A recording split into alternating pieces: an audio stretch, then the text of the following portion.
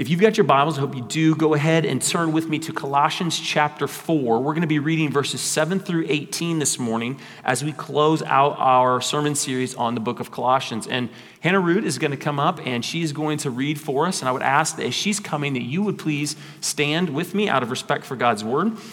We do this because it's important for us to remember that as we come today to hear his word, it is what has authority over our lives, and he has authority over our lives through his word. So Hannah, pass it off to you. All right, good morning, church family. All right, Colossians 4, 7 through 18. Tychicus will tell you all about my activities. He is a beloved brother and faithful minister and fellow servant in the Lord. I have sent him to you for this very purpose, that you may know how we are, and that he may encourage your hearts. And with him, Onesimus, our faithful and beloved brother, who is one of you. They will tell you of everything that has taken place here. Aristarchus, my fellow prisoner, greets you, and Mark, the cousin of Barnabas, concerning whom you have received instructions. If he comes to you, welcome him. And Jesus, who is called Justus. These are the only men of the circumcision among you, my fellow workers for the kingdom of God, and they have been a comfort to me. Epaphras, who is one of you, a servant of Christ Jesus, greets you, always struggling on your behalf in his prayers, that you may stand mature and fully assured in all the will of God. For I bear him witness that he has worked hard for you and for those in Laodicea and in Hierapolis. Luke, the beloved physician, greets you, as does Demas. Give my greetings to the brothers at Laodicea, and to Nympha and the church in her house. And when this letter has been read among you, have it also read in the church of the Laodiceans, and see that you also read the letter from Laodicea, and say to Archippus, see that you fulfill the ministry that you have received in the Lord. I, Paul, write this greeting with my own hand. Remember my chains. Grace be with you. Church, this is the word of the Lord. You may be seated. Thank you, Hannah. Would you just join me in prayer one more time? Father, just even preparing this morning for this time as we gather together, just even having the opportunity to pray over the unreached people group and groups in China, I'm also reminded that we live in a world that is full of darkness. Father, we live in a country that is struggling in so many ways. There's economic challenges, there's weather challenges, there's school shootings. We're in a time where our country is literally celebrating one of the things that you call one of the greatest affronts to your character. In just this Pride Month that is present. And so we're just reminded of the darkness of the world in which we live. But as I've already prayed this morning with some, we know that you have brought light to darkness. And we don't have to worry about that, and we don't have to stress over that. We know ultimately that you will give victory over all of those things. And all of the brokenness and all the sin in this world will ultimately come underneath your hand and underneath your control, underneath your power. And so, Lord, we rest in you this morning, but we also come to be reminded that in the midst of that darkness, you have given us light. You've given us your son, Jesus. And not only have you given us your son, Jesus, but for all of us who are in your son, Jesus, you've given us your spirit and your word. And so I ask this morning for us, for your sons and daughters, for your people, that as we come to your word, as we close out this series on Colossians, that you would truly help us to examine our lives and where we are. And Father, if there is any area in our lives that we need to give over to you, to surrender to you, I pray that you would not allow our hearts to be hardened to that this morning. But Father, we would hear your spirit and we would be open to his work in us. Father, I pray for those in this room that may not know you. I know that there are probably several that are here. Father, we're thankful that they're here. And I pray, Lord, that as they sit here and as they hear your word, that you would do a work in them, that they would come to find the joy and the love of Christ that we have found. The love that you have for them. And I just pray, Father, that you would open their eyes to see that this morning. And we just ask your favor and your blessing upon everything that is said in this day. We ask this in the name of your son, Jesus. Amen. All right, so we are finishing up this series on the book of Colossians. And so super excited for that. After next week's Father's Day sermon, we're going to move into a summer series on the parables, which I'm super jazzed there. We're already working on that. It's great to be able to enter back into specific things that Jesus has said to us. So excited for the parables, and I want to encourage you to be here for that because there's a lot there for us.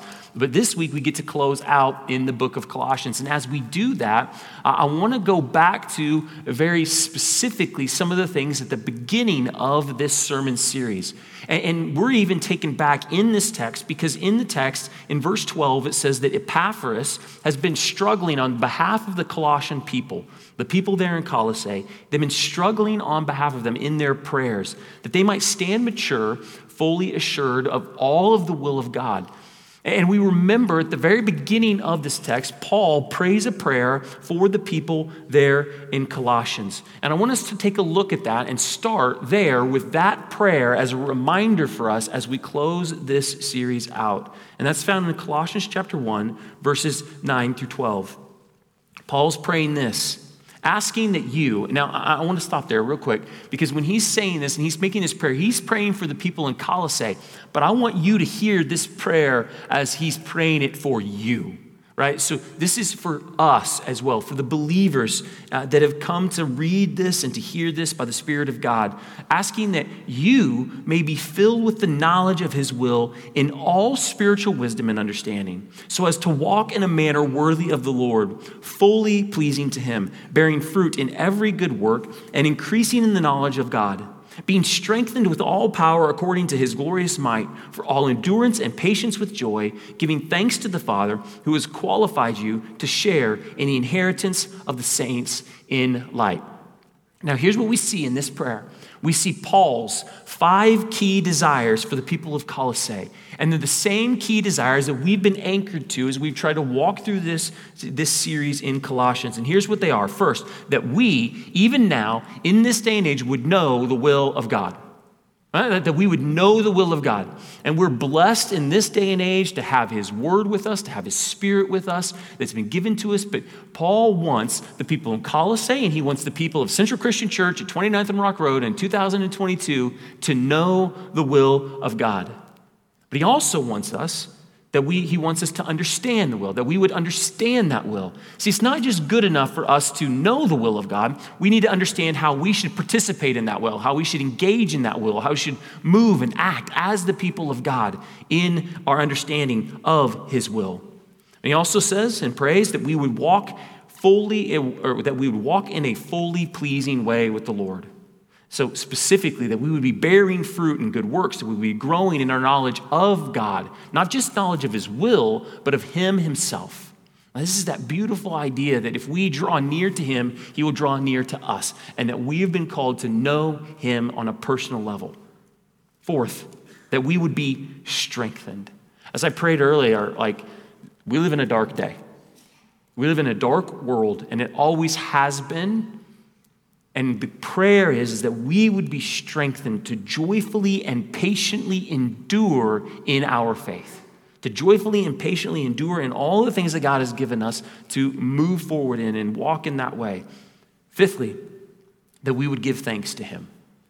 We give thanks to him in everything. These 5 things, these are the hope of Paul and Epaphras for the people of Colossians, and even more, it's an expectation for them that they would begin to strive towards these things, that they would move towards these things. And brothers and sisters, this is the same hope and expectation that Paul would have for us in this day and in this age as well. And everything that we have been talking about over the past several weeks, really many weeks, in the book of Colossians has been intended to drive us to become more fruitful in this same kind of vein that was going on in the people of Colossae, to be just as fruitful for the sake of the gospel right here, right now, in this day, in this age. That's been the goal. And so we're going to end this series with really a challenge for us to look at 3 specific people at the end of these final greetings. 3 people that kind of can bear and give us an idea of 3 different ways that we as the people of God can go when it comes to this kind of a challenge. And first, we want to look at the faithful Epaphras. Now, Epaphras, of course, we don't know a ton about Epaphras, but we do know some. And we do know some specific things the Scripture has given to us. And so let's look at the faithful Epaphras. First, we know that Epaphras is a fellow prisoner with Paul. Now, we don't see this from the book of Colossians. We see this from the book of Philippians. In Philippians chapter 1, verse 23, we see that Epaphras is a prisoner with Paul in Rome. And so here's what's important about this. He is in the midst of suffering and difficulty, meaning he's being faithful to these things in the midst of challenge. Like sometimes it's easy for us to be Christians when everything is going well. That's not the way it is for Epaphras. Epaphras is being faithful as a fellow prisoner. Second, we see that he is beloved. We see this from the very first chapter in Colossians. And I'm not going to go back there, but you can go read it. But we see that Paul sees Epaphras as a beloved brother. And I love this idea because what that entails and what that it kind of helps us to see is that Paul and Epaphras have been striving together, working together for the sake of the gospel, and they have kind of grown this bond. I don't know if you've ever had the opportunity to minister with someone like arm in arm and shoulder to shoulder. Like there's a bond that is created there where you go, man, like this is my beloved brother. I know they're going to pray for me. They're going to be there for me. Some of our VBS people have felt like they've gone to battle this week and they have grown in love for one another. They've done that together. And that's what's going on here. So Epaphras is a beloved brother of Paul. Epaphras is a servant of others. He's serving those. You see this in Colossians chapter 1. He's faithful, meaning that he's carrying out the calling that God has given to him. Now listen, I'm sure Epaphras wasn't perfect. None of us are. Nobody can be perfect. But it seems in the Scripture that he is trying to walk in a way that is pleasing to the Lord. In fact, even in his prayers said that he would hope that the people of Colossae would be assured in all the will of God. There's some belief then that if he's praying that's his desire as well, that he would know all the will of God and that he'd bear fruit in seeking all of the will of God. And we can assume that that's the part of the core of who Epaphras is, a man who seeks to do the will of God, not just some of it, but all of it, not just compartments, but all areas, seeking the kingdom of God first. We see that Epaphras struggles in prayer.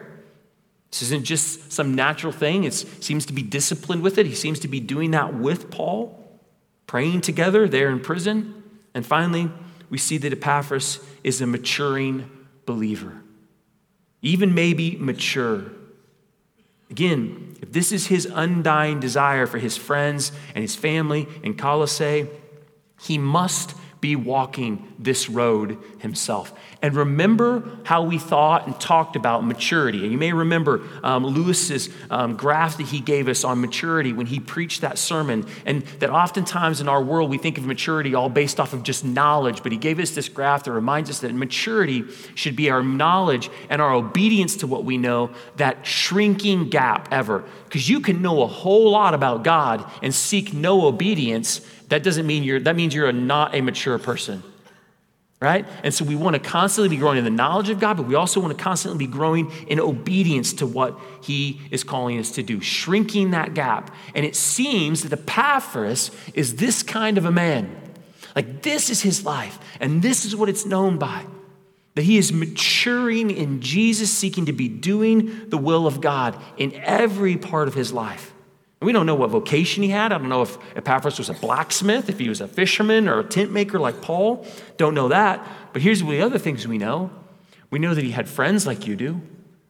We know that he had dreams like you do. We know that he had a family like we do. We know that he has longings like we do.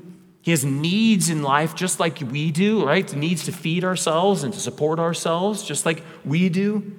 He has a flesh just like we do, which means we must be fighting the same thing. So Epaphras is very similar to us. Yet he was simply living his life day in and day out, prioritizing the will of God, simply trying to walk in faithfulness to what he knew would please the Lord. Not being a lover of the world, not being distracted by the pleasures of this world, but looking and waiting and hoping for what Titus 2 says, the appearing of the glory of our great God and Savior, Jesus Christ, who gave himself for us to redeem us from all lawlessness and to purify for himself a people for his own possession who are zealous for good works. This is what drove Epaphras. It's what should drive us all. And so the question we're faced with at the end of this text is, will we be men and women that are pursuing Jesus like Epaphras, or will we be another type of people? Do we have this type of vision for our lives? Do you look at someone like Epaphras and be like, man, I'm not quite there yet, but I would love to be a faithful, beloved brother who's seeking to do the will of God, who is struggling in my prayers, who is always seeking to do what God, what pleases the Lord. Like, that's the vision I have for my life. Or are you tempted to carry another vision for your life? So I think the fact of the matter is, and the truth of it is, we all need to hear another warning that is given to us in these closing arguments in Paul's letter to the people of Colossae. And this leads us to the second person of interest in this text for us. Colossians chapter 4, verse 17. And say to Archippus, see that you fulfill the ministry that you have received in the Lord. Now you hear that, and it's easy to hear the word ministry and to think of what I do on a day-to-day basis, right? Well, Paul's writing to another pastor friend. He's writing to just another vocational minister whose full-time job is to be a pastor and to be in vocational ministry. Listen, that is not what this Greek word means. That's not at all what is in view here. This word simply means the role of service to others. This is a role that every single believer has. To serve others, to bear fruit, to minister to others. It's the ministry of reconciliation that if you call yourself a believer in Jesus, this is part of who you are. And Archippus is being told, don't forsake this, don't miss it. See that you fulfill that service. See that you fulfill that ministry. Now listen, whatever that service and that ministry looks like, we know it looks all kinds of different ways for all kinds of different peoples. There's different shades of this and how it plays itself out. But the warning is to every single one of us.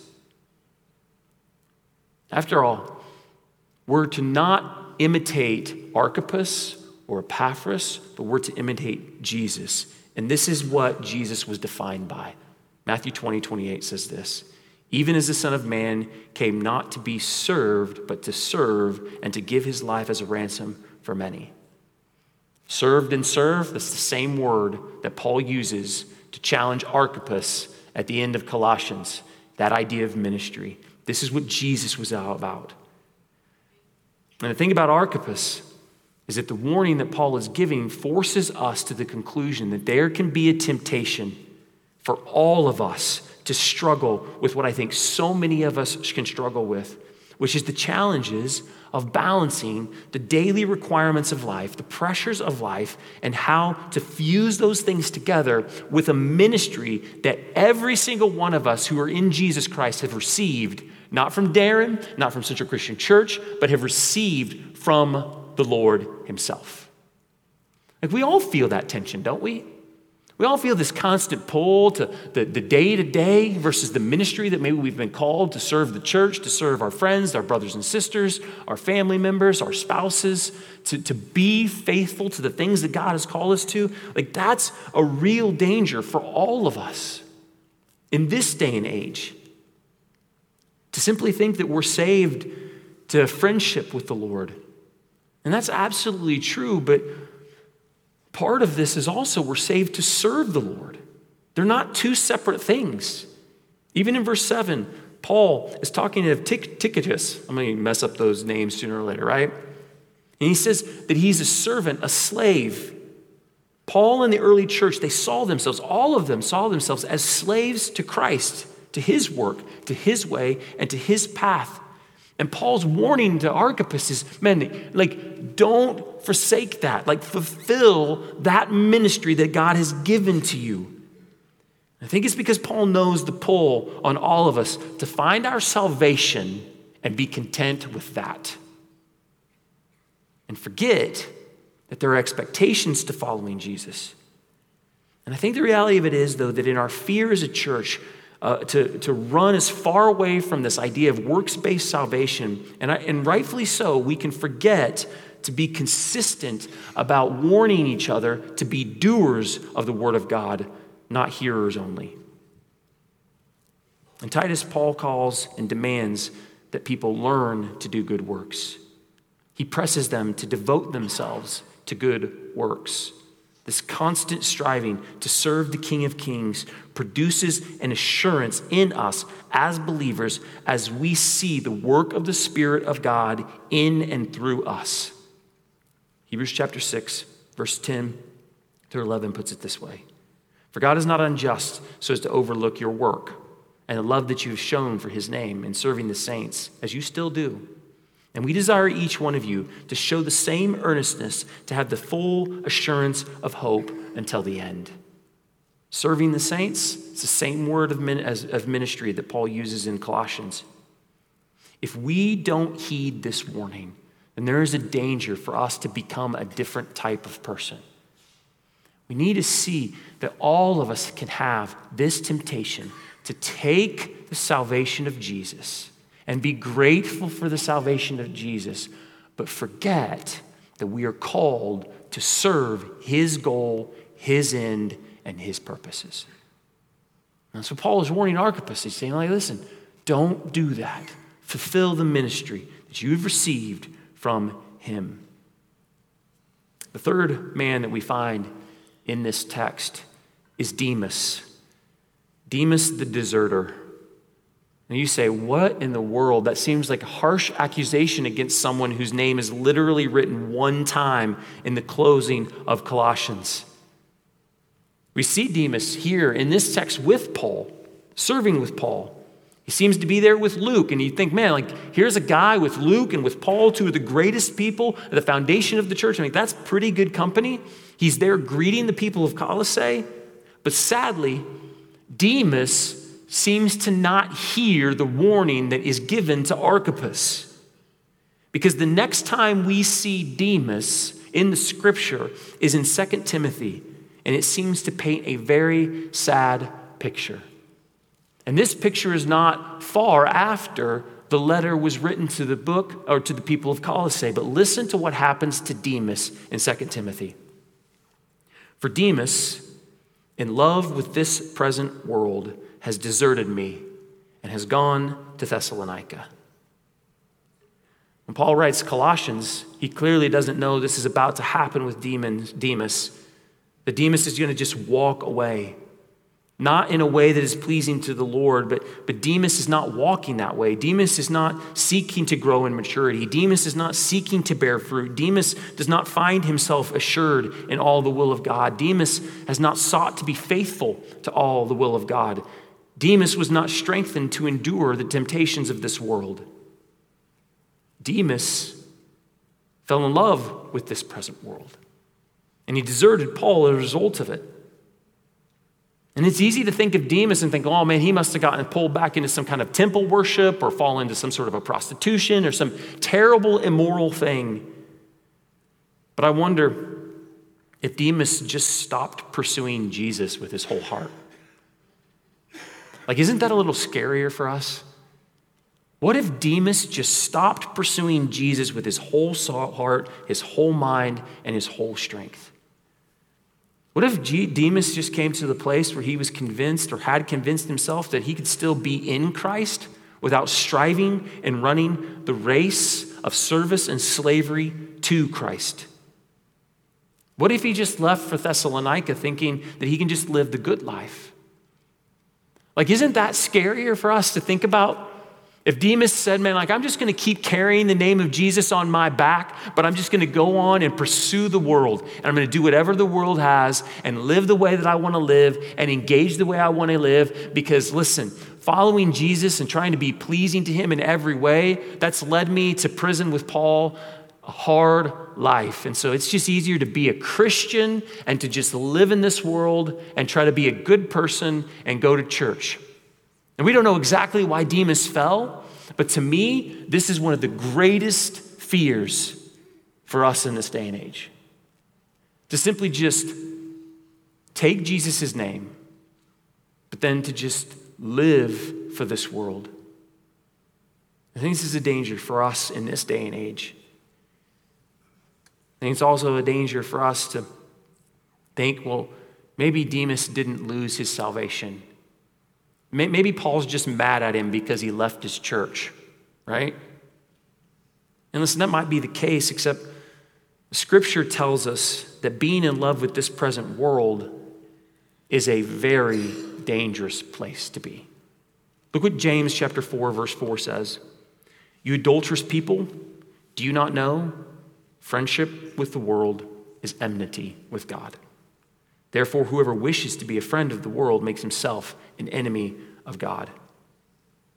Enmity with God. This warning should give us all pause. Are we maturing in our faith? Are we seeking to please God? Are we seeking to know the will of God and walk in that way? Are we seeking to fulfill the service and the ministry that he's given to us through the grace and the mercy of Jesus Christ? Or have we become friends with the world? Do we really, truly love him? Or do we still love the world over him? Remember, to love Jesus is to obey Jesus. Biblically speaking, to love the world is to obey and to follow the world. What's scary to me about this text is there's only two options. You either love Jesus or you love the world. It doesn't matter what you say, it matters what you do, and it matters how you live. Not in terms of earning your salvation, I want to remind us about that, but in terms of us saying and claiming something, there's only two categories. You either love the world and obey it and its passions and its pleasures, or you love Jesus and obey him and his passions and his pleasures and his way. Those are the options. Demas made his choice. Demas left Paul. And according to this scripture, now finds himself at enmity with God. And I highly doubt that in that midst of that process, Demas ever actually denounced Jesus. Now, I'm stepping away from scripture because we don't know that. But I would think that it's more likely that Demas, instead of denouncing Jesus, just carried Jesus into his love of the world, thinking he could have both. And I think that's the warning for us. And as we think about this, we recoil at times because there's two dangers that we can kind of lead into. The first danger is that we think, man, salvation is just all grace and mercy. It's all grace and mercy. And as long as I've confessed him to be Lord, it doesn't matter what I do. It doesn't matter how I live my life. I can just confess him and be baptized and live it up in this world. Like there's no question about works. There's no questions about how I live. There's none of that. That's one danger. And if you are here and you believe that you can live a life where you say you confess Jesus and you believe in Jesus and you say you love Jesus, but you refuse to try to obey Jesus, you are potentially believing an eternally fatal lie. That's one danger for us. The second danger, and it's one that we can feel as well, is to fall into the trap that somehow we believe we maintain our salvation or we earn our salvation with our works. That somehow we can do enough to make God happy with us to save us. And so we feel like, okay, I've got to carry this weight on my back to do enough things to make God happy with me. That I've got to be good to be loved. That also can be an eternally fatal lie for the people of God to believe. That's not what either one of these. See, the warning here for us, and not even the warning, we need to understand that there's a tension in the Christian faith. A tension where we trust and believe wholly in our salvation to come through faith by grace alone, only in Jesus Christ. And yet, there's this call to do and to act and to be the people of God. James puts it this way, right? It's the idea that faith without works is dead. Listen, works without faith is also dead. But we don't like to talk about this. We don't like to pretend that there's actually expectations in regards to what it means to believe, be a believer in Jesus. We like the idea that we can be adopted and redeemed and then just given free rein to live however we want to live. That is not the gospel. And to believe it will lead us to the place that Demas found himself, which is enmity with God. There is a warning here. And the warning should be sufficient to drive us to consider which of these three men our lives most represent. Which of these three men does your life most closely mirror? Are you Epaphras? Not perfectly, none of us are, right? And you may on one day be Epaphras, and on another day be Archippus, and on another day you might be Demas, right? But overall, as you look at your life, who are you? Are you Epaphras? Could you say, man, I want to be faithful, and I want to be doing the will of God, and I want to know the will of God, and I want to walk in a way that's pleasing to God? Are you Archippus? Are you a person who has fallen into the temptation to believe that you can just take the salvation of God, but he's not really called you to any greater purpose than just going to work, making money, and finding safety, security, and comfort in this world? Or are you Demas? You've one that's actually come to believe you can just pursue this world, just love this world, and have Jesus too. Seeking this world first. Are you in love with this present world? Brothers and sisters, as we close Colossians, this is the question I want to pose to you. That you would examine your heart, that you would ask the Spirit of God, where am I? Where am I right now? And I wish I could give you a 1, 2, 3 step process to check yourself, a checkbox list where you can go, okay, I'm this, I'm that. Okay, good. I must be acting like Epaphras. There is no such list. God doesn't give us that. But the warning is still there for us. The warning is still there for every single one of us. Because our pursuit should be Jesus and Jesus alone. And if it's not, then we all have places to grow and move in regards to maturity. I wish I could just give you that checklist to assurance. I wish I could affirm in your life that you're walking like Epaphras, or most importantly, that you're walking like Christ. And I can't. But I do know this. What we are guaranteed in Scripture, that if we pursue Jesus and if we abide in him, he will bear fruit in our lives. Real fruit that will grow and multiply and move on in our lives, not only just personally as we grow closer to him. Remember that whole graph as we become more mature, but fruit in our lives as we care for other people and minister to other people and share the gospel with other people. He will bear fruit in our lives. And I know this, that when I see it in somebody, I know it. I want to read a testimony. This is a testimony from a friend of ours, one of our missionaries, Jeremiah Markley, that he wrote recently. He's a missionary in Papua New Guinea doing translation work for the gospel. And they're wrapping that translation work. And he recently wrote this, and I thought, man, this is a perfect example of what we're talking about. Pop, pop. Sound was loud and distinct. Jasper and I, Jeremiah, stopped our translation checking in the book of Matthew, and we looked at each other. I asked, what was the sound? And then we heard cries from the village. A house is on fire, he said, and jumped out of his seat. We both ran out of the office and looked up at the huge cloud of black smoke about 100 feet away. It was Jasper's house. We both ran to his home, grabbed anything we could find within reach. But in mere seconds, the bamboo-sided house with a grass roof was completely engulfed in flames. We both stood there shocked, wondering how this could have happened. I put my arm around his shoulder, and he melted into tears. All his earthly possessions gone in just a few moments. A little while later, as we watched what was left of the few posts standing out of the ground turn to ashes and fall over, he told me that he couldn't stop thinking about the passage that we had just checked together a couple of hours ago. Matthew chapter 6, verse 19 through 21. Do not store up for yourselves treasures on earth, where moth and rust destroy, and where thieves break in and steal, but store up for yourselves treasures in heaven, where neither moth nor rust destroys, and where thieves do not break in or steal. For where your treasure is, there your heart will be also. As we stood there watching the house he had spent almost a year building, having to split every single post from the trees in the jungle that was about an hour's hike away, all the bamboo that he meticulously wove to make the walls, and all the grass he and his wife spent weeks gathering to make his roof, all go up in smoke. This is the verse that he was thinking about. Talk about convicting.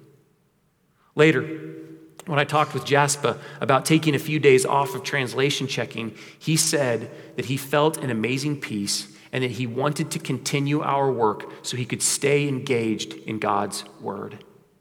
He said that there would be those who would say things based on the old ways of thinking, throwing around accusations and blame for what had happened, and he wanted to be grounded in truth. Now that is evidence of a man who cares about walking in a way pleasing to the Lord first. First.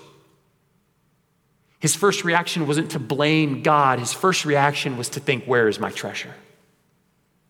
His first reaction wasn't to shake his fist at God, but his first reaction was to continue the work of God by translating his word so that others could find the same hope and peace that he had found. This is a man who recognizes the importance of the ministry in which he had been given and called to. Now, I'm certainly not calling you to burn your house down. Please don't do that. But here we see someone not in love with this world. And while I cannot call you to a specific action as we close out this season, I can call us to examine ourselves, to ask the Lord to reveal in us any wicked way, any idol, any love of the world that is still in us, and then repent of it. I can ask us to consider if we even care about these things.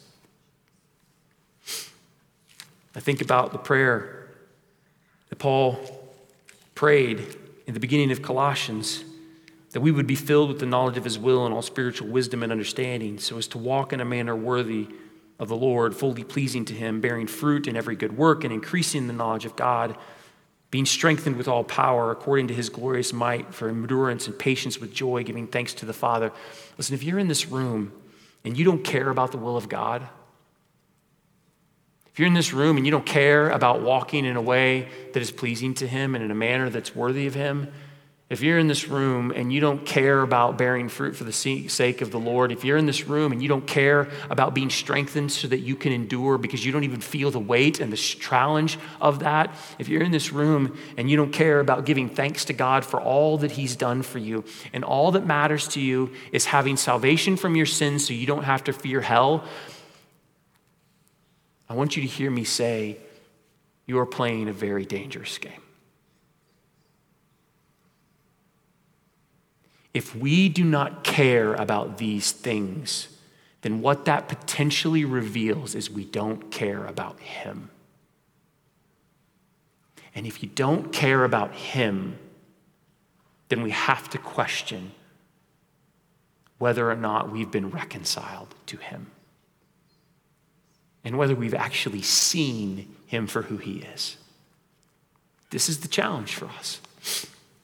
And it's a hard challenge.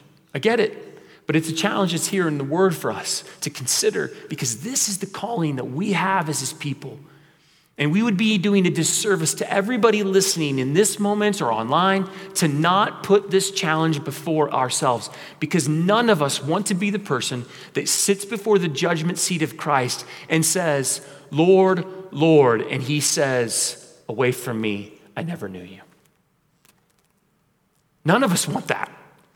And so we need to be able to take these moments to not harden our hearts to the Spirit's work and to hear the word of God and to examine ourselves. And if the Spirit of God testifies to faithfulness and to fruitfulness in your life, and he testifies to the desire to want to please the Lord and the desire to prayer and the desire to grow and mature, not that you're there, none of us are, but you have that desire, then praise God. Brothers and sisters, run the race. If it's not there, hear the warning of Demas. Don't be Demas. Don't be Demas. So here's how I want to close our time. I'm going to invite Ryan to come on up, and he's going to lead us in a song.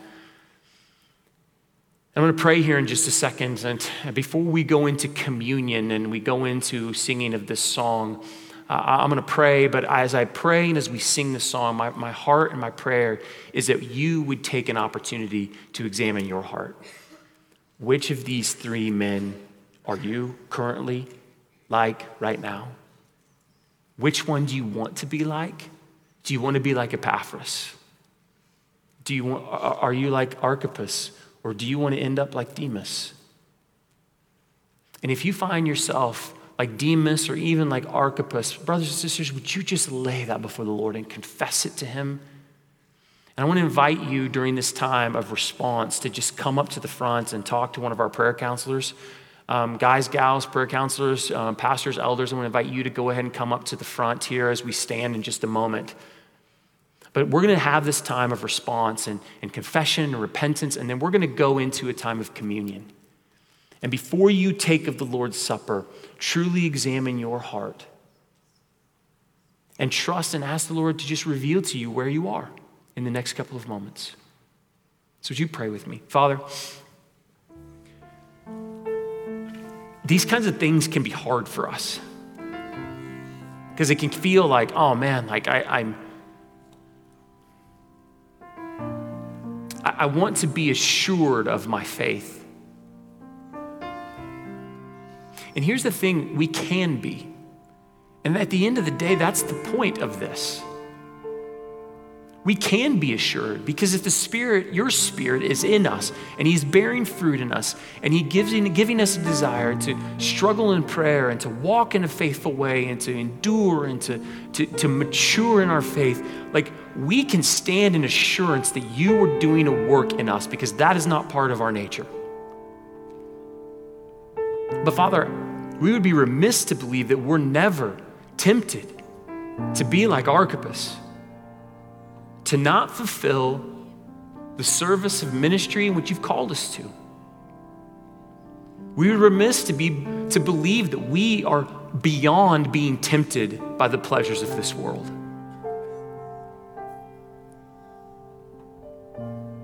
They are intoxicating. They really are. They speak to every part of our flesh, day in and day out. And there are moments in our lives where you call us back to see how we've fallen back in love with the world and we've lost you as our first love and we haven't been obedient to you, but we have been obedient to the world. And Father, in these moments, I pray that if there's any in this room that's in that space, you would not allow their hearts to be hardened, but by your Spirit, you would soften so that they would simply confess and find you to be a God with open arms of grace and mercy. That's my prayer this morning, that we as your people might be fruitful. And Father, my prayer is for those that are in this room that have never given themselves to Christ, never given themselves to your Son. They've never put their faith and their trust, never confessed him as Lord. Father, I pray that you would help them to see that there is a beauty and an assurance and a joy and a peace that can come to our hearts, just like Jaspis, if his house is burning down, that can come to our hearts because we know we have salvation in you, because our treasure is in you. And I pray, Father, that they would come to know you even this morning. And so, Father, before we come to your table in communion, I pray that you would prepare our hearts to come to you in these next few moments. I pray these things in your name. Amen.